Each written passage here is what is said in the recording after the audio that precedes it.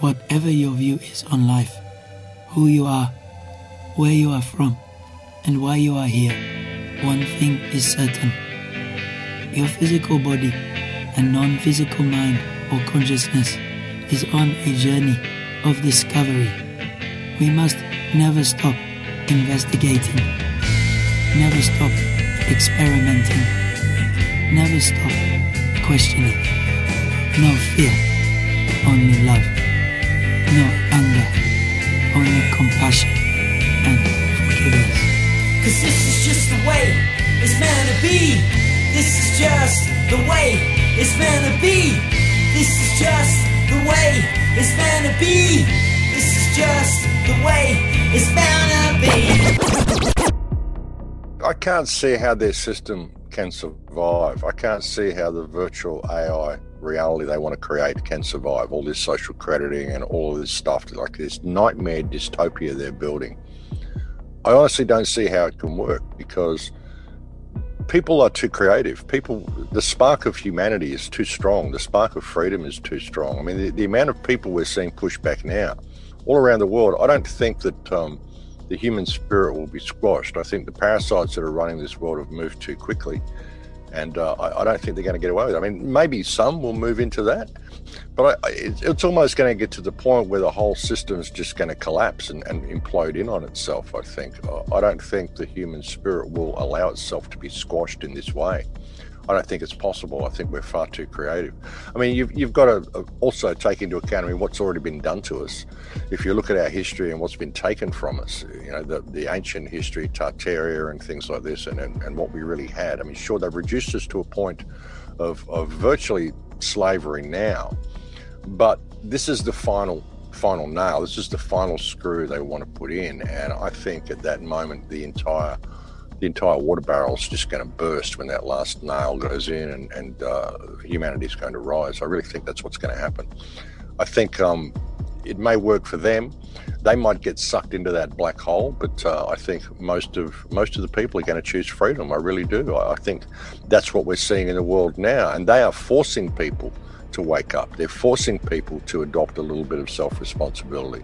Because it's got to the point, everyone's going, well, things are terrible. Someone should fix it, which is always the thing, someone should fix it, not me, but someone should. And now the government's offering their fix, and they're going, well, hang on, I don't like this. This isn't a fix, maybe I might have to take a little bit of responsibility for myself and actually get out there and say, hey, no, we're not going to do this. And that's what we're seeing, and they're forcing, they're forcing people to putting their backs to the wall. I always said people will never see this, and they'll never stand up to themselves until it comes to their backyard and their backs are to the wall.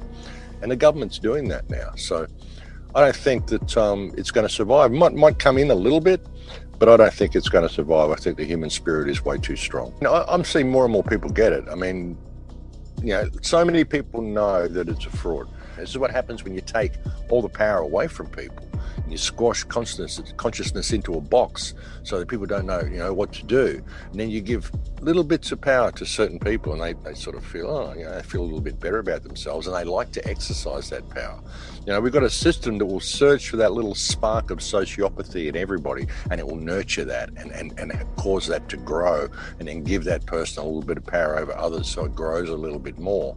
And people enjoy it. It makes them feel important if they can dob in their neighbours, and they'll think that they're a good little person who's doing what the government said, and they're upholding the law. So this is some of the problems that I see in people. Well, Tartaria was everywhere, and history is fabricated, completely fabricated, all of it. We used to think, well, the Dark Ages, we don't know what that is. We realised that they invented the Dark Ages and just put that in there to push a whole bunch of stuff back in the past. And we realised, some of history might be wrong, but no, it's all fabricated. The whole lot is fabricated. I've often referred to the Earth as a people farm. We're living in a people farm, and people don't really realise it.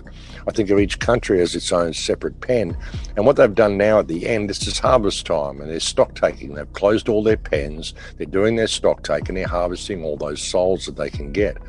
And it's a natural progression from what happened in Tartaria. This will be the complete loss of human consciousness if they are able to lead us in there and actually able to get away with this. It will be the end of humanity. But when you really look at what we had, it's incredibly inspiring to see the art and to see the ancient history that's right there in our own cities. if you just go out and look around your city with the right eyes. Nothing makes sense. None of our history makes sense at all when you look at the timeline we're given and the stories that we're given. All you've got to do is step back and think about it, and you realize that none of this is true, and this culture, all of this stuff was here, and we inherited it all. So they've had to bring it forward and move it forward because they're running scared. And they look terrified too, these politicians. When you see them being interviewed on TV, they know that the people know they're lying. And they're getting out there and they're trying to still play their parts. But you look at the body language of them, they look terrified. They look scared to death that people are actually waking up. And the faster they push this, the more they're waking people up. So it's all backfiring for them, I think, brother. People who have lost their power and they give all their power away to others, and they believe that they are controlled. They believe they have owners.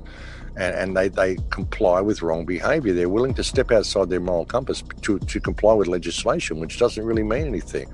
We're supposed to have law, which is put there to protect us. It's put there to prevent the causation of harm and to provide remedy when harm is caused. And yet now the law itself has become the main source of harm, and people simply go along with it because it's the law. It's that belief itself.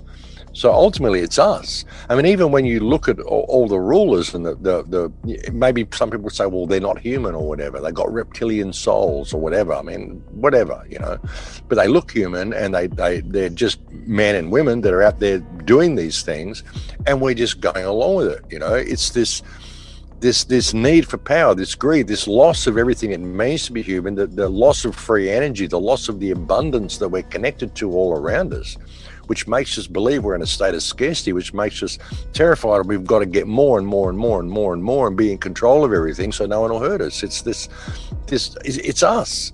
It's us. It's all of us. I mean, it's really hard to point the finger and say it's them, and that's what a lot of people want to do. It's back to the same thing, but I'm not prepared to change anything in me and stop complying with wrong behavior and just do the right thing in all that I do, because if people did that, they would change the world in a day. If people stepped into their moral compass, refused to comply with anything which caused them to step outside their moral compass, we would literally change the world in a day. The whole system couldn't function if we didn't comply with our own behavior. So if people want to know who they is, they've really just got to look in the mirror and look at the little smart device they're holding in their hand and realize what they're participating in. And if they were to stop doing that, then it would all go away.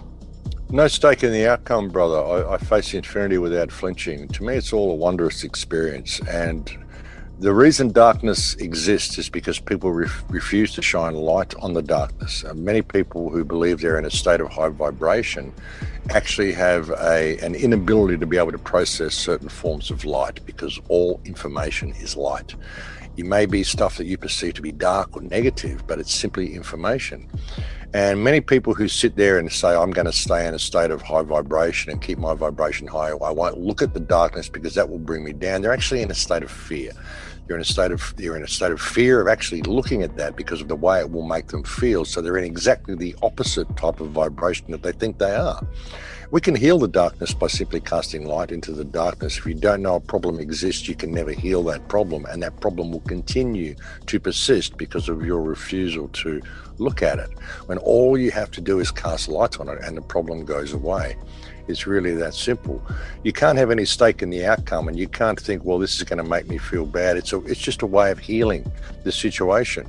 You've got to be aware of both polarities of reality. There's the ultimate good as far as you can get, and the most divine and magnificent good and joy and love that you could possibly feel. And there's the other side, and one cannot exist without the other. And the trick is to bring them all together.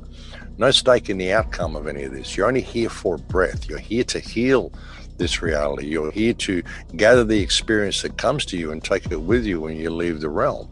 And if you refuse to heal the light, or refuse to heal the darkness while you're here, refuse to ever look at the shadow, well, that's never been healed from yourself. We can heal the shadow, but we have to be aware the shadow is there, and we have to be prepared to look at the shadow. The shadow will flee before the light, but you've got to be prepared to put that fear down that you have of actually looking into the shadow to begin with.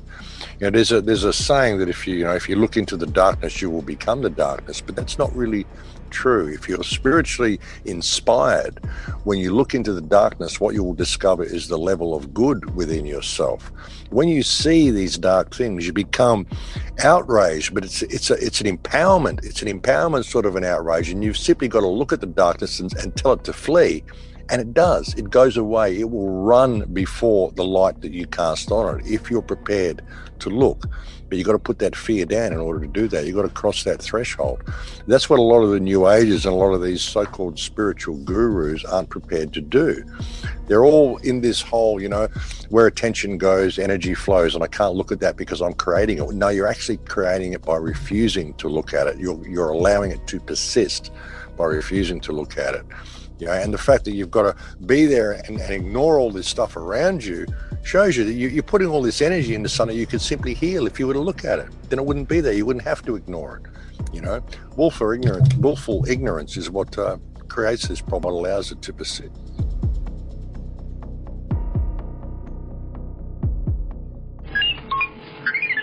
Thank you for listening to the China Jedi podcast. Set aside your filters of bias. The truth is learned, never told. Do your own research. May the smile be with you.